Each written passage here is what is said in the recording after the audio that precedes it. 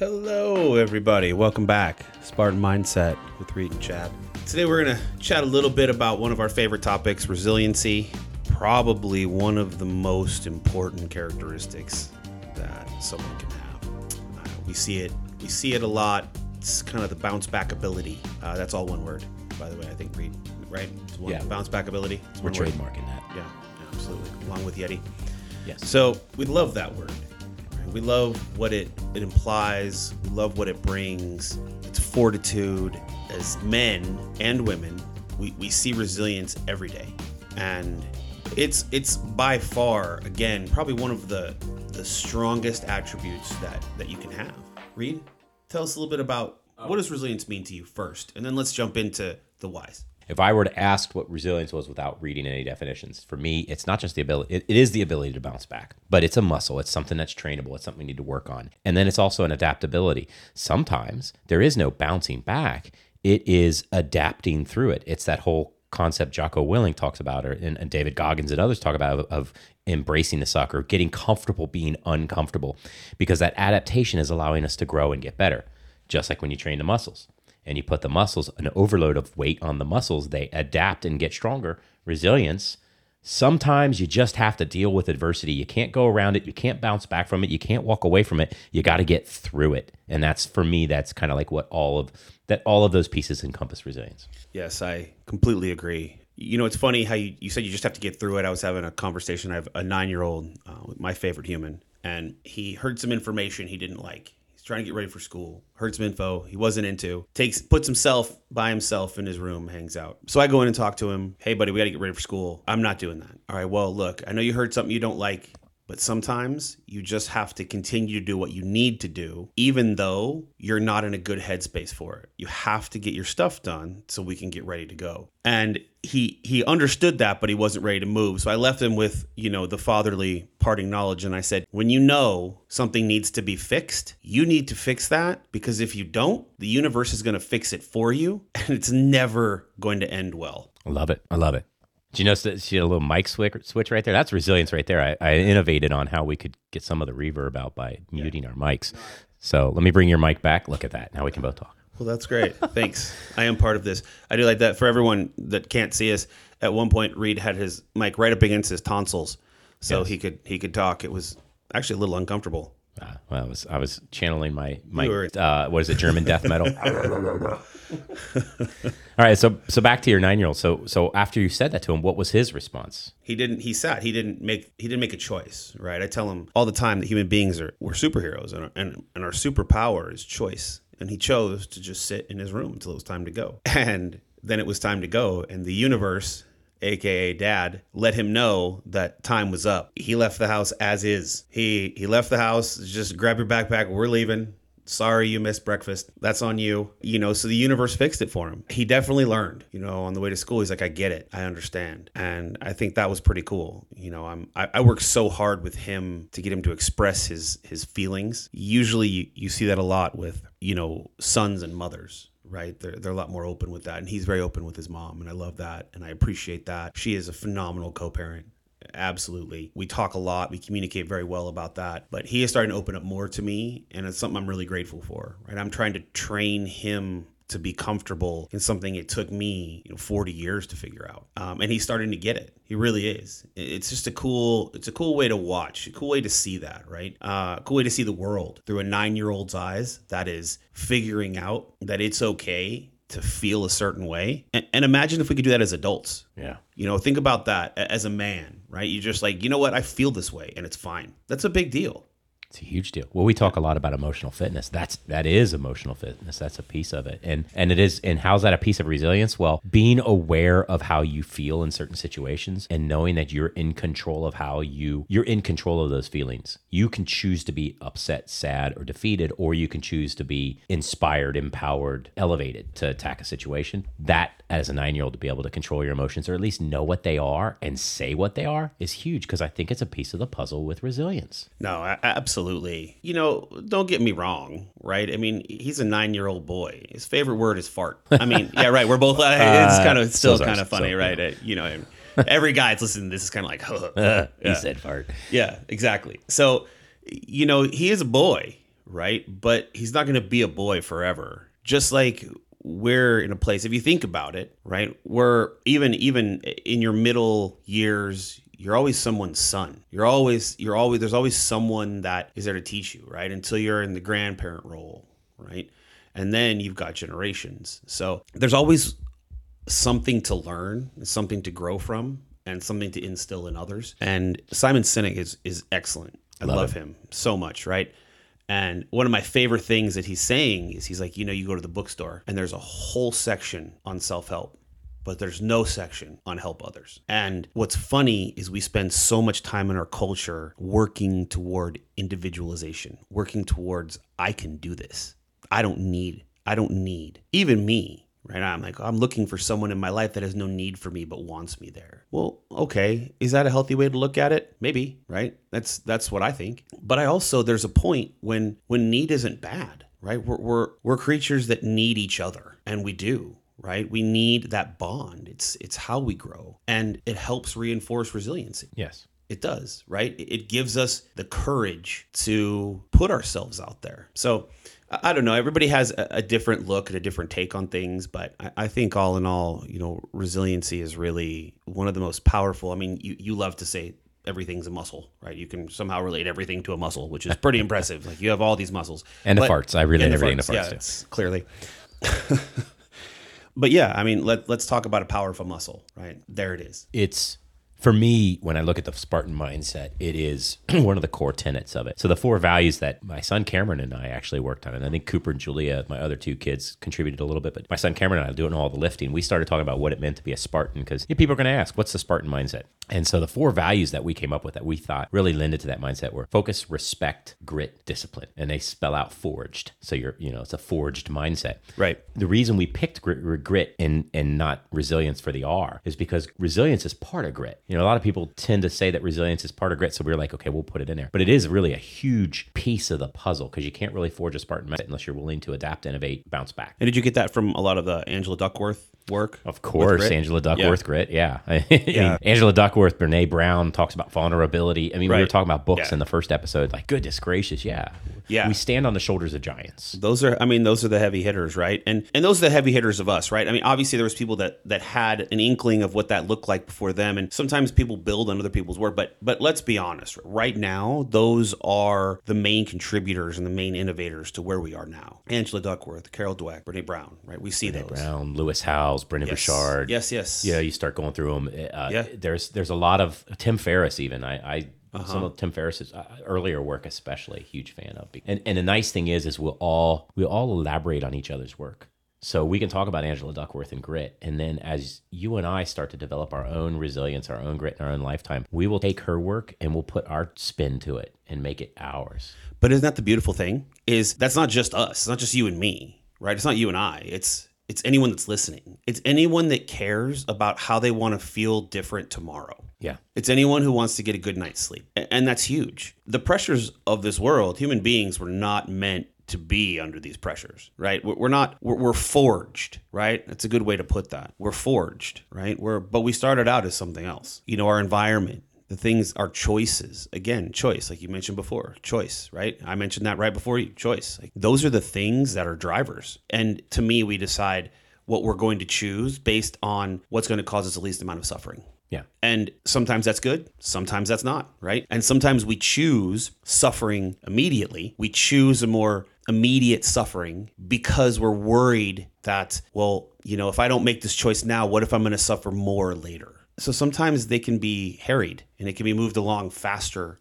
than you need. Some people make choices they think are rational and they make them as fast as possible just to get it done because they don't want to be uncomfortable. Sure. And is that a reaction or a response then? Right. Do you react or do you respond to uncertainty? You should respond, but most of us react. That's exactly because it's right. A fear response. It's again, being geeky, the amygdala, we're going back to our lizard brain. So the lizard brain. I love that. Yeah. Yetis, we got lizards, we got everything on this show. Great. You were saying, so it's interesting because my mind just went totally blank, which is really unusual for me. I don't know what's in that glass. What do you have right there? It's weird. But not enough to make my mind go blank. You had said something that was making me think about that. Oh, the choice thing, right? So a lot of times we think, oh, I'm not resilient, or oh, I can't bounce back from this, or oh, I can't accomplish this. You're making, like you said, you're making that choice to feel that way. You're making that choice, and the language you're imprinting on the brain is creating a habit, and it's how you'll interact with the world. And so you need to reframe and rewire that thought. It's not that you don't have resilience. Sometimes the choice is to stay in it for a little bit longer. Correct. To forge it a little bit more. Sometimes the choice is to take a step back and be scientific about it, be logical about it, and say, this isn't working and it's actually going to do long-term damage. So I am going to pull away and find a different path. And sometimes it's, wow, that really sucked and it kicked me in the teeth, and it's time I bounce back. Yeah, I think you nailed that. And, as you're talking, I'm thinking about another R, redundancy. Because to build resilience, we have to have a redundancy. We talked about the first episode, right, where we got all geeky and we talked about the myelin sheath and how we do that, right? But the redundancy builds the pathways. So for me, say I'm coming out of a relationship and it's brutal. I can make the choice. I'm going to feel better. I'm going to move on. I'm going to do that. But I have to make that choice 52 times a day. I have to make that choice every time a thought comes into my mind. Resiliency isn't a gift. No. It is earned. And it's certainly part of the forged, right? And we build that in ourselves. A lot of it is, how much do you love yourself? Especially as men. We're not trained to love ourselves, right? My mom trained my brother and I to be codependent. She told us some crazy stuff. I mean, can you imagine telling an 8-year-old or 9-year-old, so just so you know, your value is based on what the woman you're with says that your value is. A couple good ones, really good ones. How about this? Women don't enjoy sex. They do it as a favor to the man. My favorite here's my favorite, absolute favorite. So apparently men only give love to get sex, and women only give sex to get love. Wow. I mean, let's think about that for a second, right? It's determining your value. So those are concrete ideas that are put in your mind as a child. How do you overcome that? You talk about a series of failed relationships when you can't show up as yourself because you are trying to morph yourself into what they want. And, I've talked to a lot of people, and it's funny because it's very few men that realize that they can just show up for themselves. And I feel like the happiest relationships I've seen are the ones that are, the men are themselves. They're just, and the women too, right? They have some independence, but also their dependence on each other is supportive dependence, right? And again, building that resilience.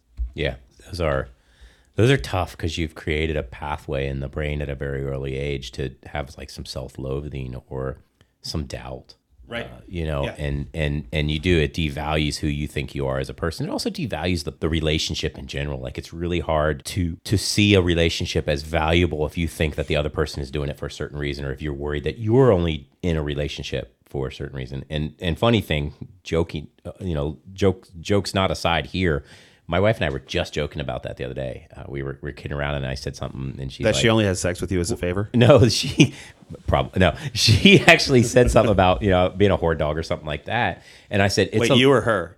She said to me, and I said, "Honey, it's a long game." She said, "You're being really nice to me," and she said, you may want something, don't you?" I was like, "Honey, it's a long game. I've been working this long game for 20 years, man." I mean, and we were joking. Yeah, but that's the banter, right? Yeah, that's the good part. Right. Is that you're both into it. Right? And like you said, it takes a long time. It's a lot of work, but I don't have complete self-love. There are things that I still loathe about myself. There are hang-ups I still struggle with that require my partner, Aim, to remind me on a daily basis, no, you're fine. It's okay. You're better than you picture yourself. Like, somebody has to say, that's not the picture that I have, that you have of yourself. However, the voice that should be, you said this earlier and it made me think of it, the voice that should be the kindest and most loving to us should be ours. But it's not. It's usually the most abusive voice in our head. And sometimes it's nurture versus nature. Sometimes it's people have created that abusive voice by the way they've spoken to us in the world around us, and they've imprinted code on our brains with the words they've used. And sometimes it's our own brain just being so super critical. But all of that is code being written on the brain. And if the brain is a supercomputer and the body is the hardware, then the brain is actually, it has malware. Those negative thoughts, those negative words, it's malware. That's a great way to put it. Yeah. No, I agree. And for me, I mentioned this before, the way to combat that is grace. Yes. And again, I didn't learn that until a couple years ago, right? Yeah. And it's grace. It's okay, and not saying that in any kind of religious way, right? You don't need to find Jesus to have that. What you need to find is just a hope that you're good enough, right? So when I talk to guys, you have these conversations with regular guys, like, why are we talking about this? Well, why aren't we? Why are we not talking about this? This is our kids. This is going to be a normal conversation for our kids. And if it's not, it's because their parents didn't train them to make this normal. Yeah. It's all good, right? It's all good stuff, especially if it's hard. So it's interesting in the world of teamwork dynamics and consulting, they say that whenever anybody says, "Oh, we don't have time to work on culture, we don't have time to work on values within our company," the answer usually is you can't afford not to work on that. That's the one thing you should work on. And it's the same thing in our lives. Oh, I can't afford to be vulnerable. I can't afford to talk about my feelings. I can't afford to focus on that stuff. I have too much going on. And again, no, that's the most important thing you should be doing is working on yourself. What we have, though, I think a lot of times, going back to words, Spartan mindset, the concept of how powerful language is in our world and what it does to our brain. We have people we have situations that have corrupted words. So words like faith and hope and grace have been corrupted by a few outlying bad actors who have made those words almost negative. Like, if faith is faith has nothing to do with religion. Faith is a belief in the fact that you can accomplish it. Hope is the same thing. And people say, oh, hope is a very dangerous thing, and they talk about, give the populace hope and they'll do anything you want if you're a dictator. We have to have hope in our world. If you don't have hope, then why are you doing what you're doing? And then the last one is grace. Grace has become, like you said, people have created this religious connotation behind it, and some of it have made it a negative process. Like, I don't want grace. I don't want anything to do with that. It has nothing to do with those people or those situations. Grace is a natural human thing, and it's not just in humans. We've seen animals have grace. They talk about the capybara being one of the most graceful animals on the planet because it's just kind and gentle to everything it comes across. It's a rodent. It's a rat, and yet it's more graceful than us sometimes. Well, of course, we know who we are. We know what we are. We look at other people and we make assumptions. We make assumptions that they don't have our struggles. They don't go through what we go through. It's easier for them. Yeah. It's just not true. It's just not. People look at each other, and it's so funny. It's this cliche, right? Oh, look inside yourself. Like, you're a beautiful person. But truly, right? Here's the thing is we focus on the things that we struggle with, not the things that we have struggled through. It is one of my favorite things. Saw it probably like 2.5, 3 years ago as a sign. It's a grow through what you go through. I absolutely love that. That hit me so hard. It's like, all right, why can't I celebrate? Why can't I be part of that? It's a beautiful thing, I think, to just be like, you know what, right now, at this moment, I'm okay. And that's part of being present. And we're talking, being present and in the present. That's another podcast. But it's true. Just right now, at this second, my needs are met and I'm okay. And you take a breath and you go. So one of the neat things about children, having worked around them for so many years, and you're working around them now with your educational tutoring business,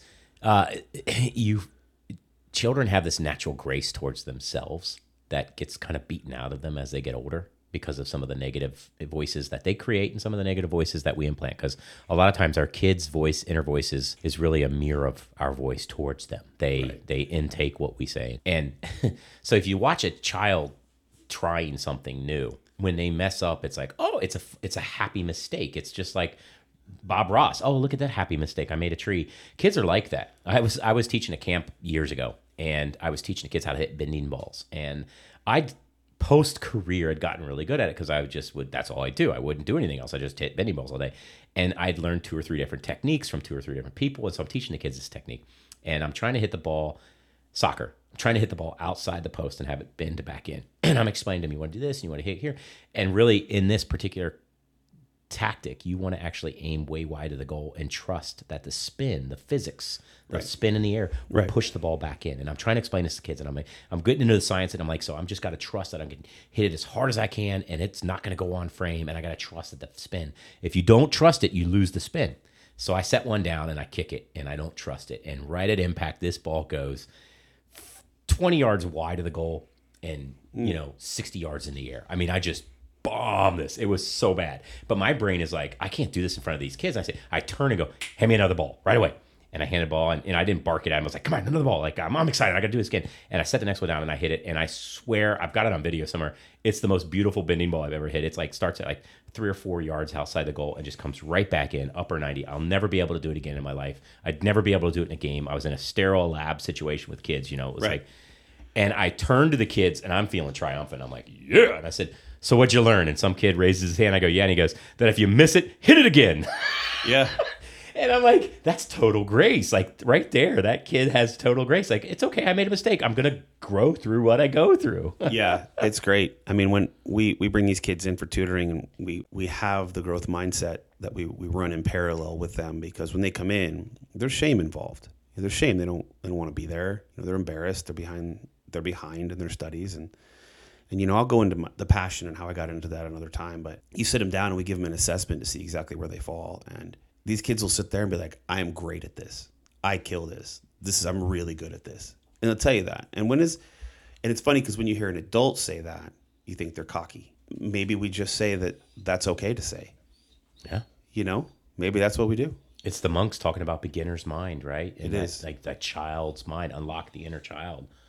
I love it. The other, you're talking about Carol Dweck and growth mindset in children. The other thing that a lot of people don't, there's a piece of her book that's missed, and somebody introduced it to me, and it changed my whole outlook. There's another piece of that puzzle. The research was that some kids, half of the children were told, you work hard, and the other half were told, you're so smart. And the kids that were, you're so smart, it becomes a fixed mindset. Like, I'm born with this. I can't lose it. I can't change it. And then one day when they're challenged by something that they can't do, like a kid shows up at your learning center, and they can't do math, and they at one point could, their immediate thought is, their fixed mindset is, I've lost this innate ability that was, Harry Potter to me at birth, and I can't get it back, expectum intelligentsia, and I can't get it back.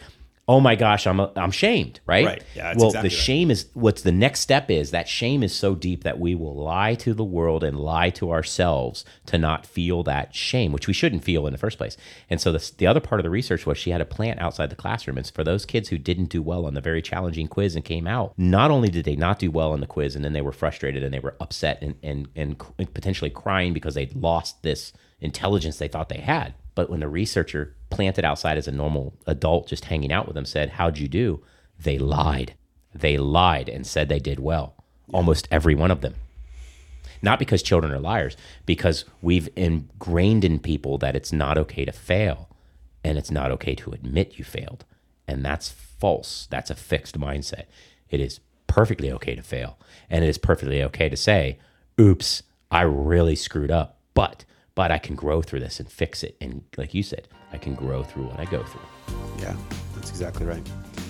I think we have some really good ammo and some good stuff that we talked about today for some future episodes. I think, we had great conversation today, and I hope everybody got something what they need. I mean, the idea behind this is that there's a lot of good information passed just between two people having a conversation, and hopefully that people can take something from it, make their day a little better. And that's what our aim is. It is. And I'll leave you with this. For me, the Spartan mindset, it's forged. And the thing about forging a mindset is, especially when it comes to language, every word matters.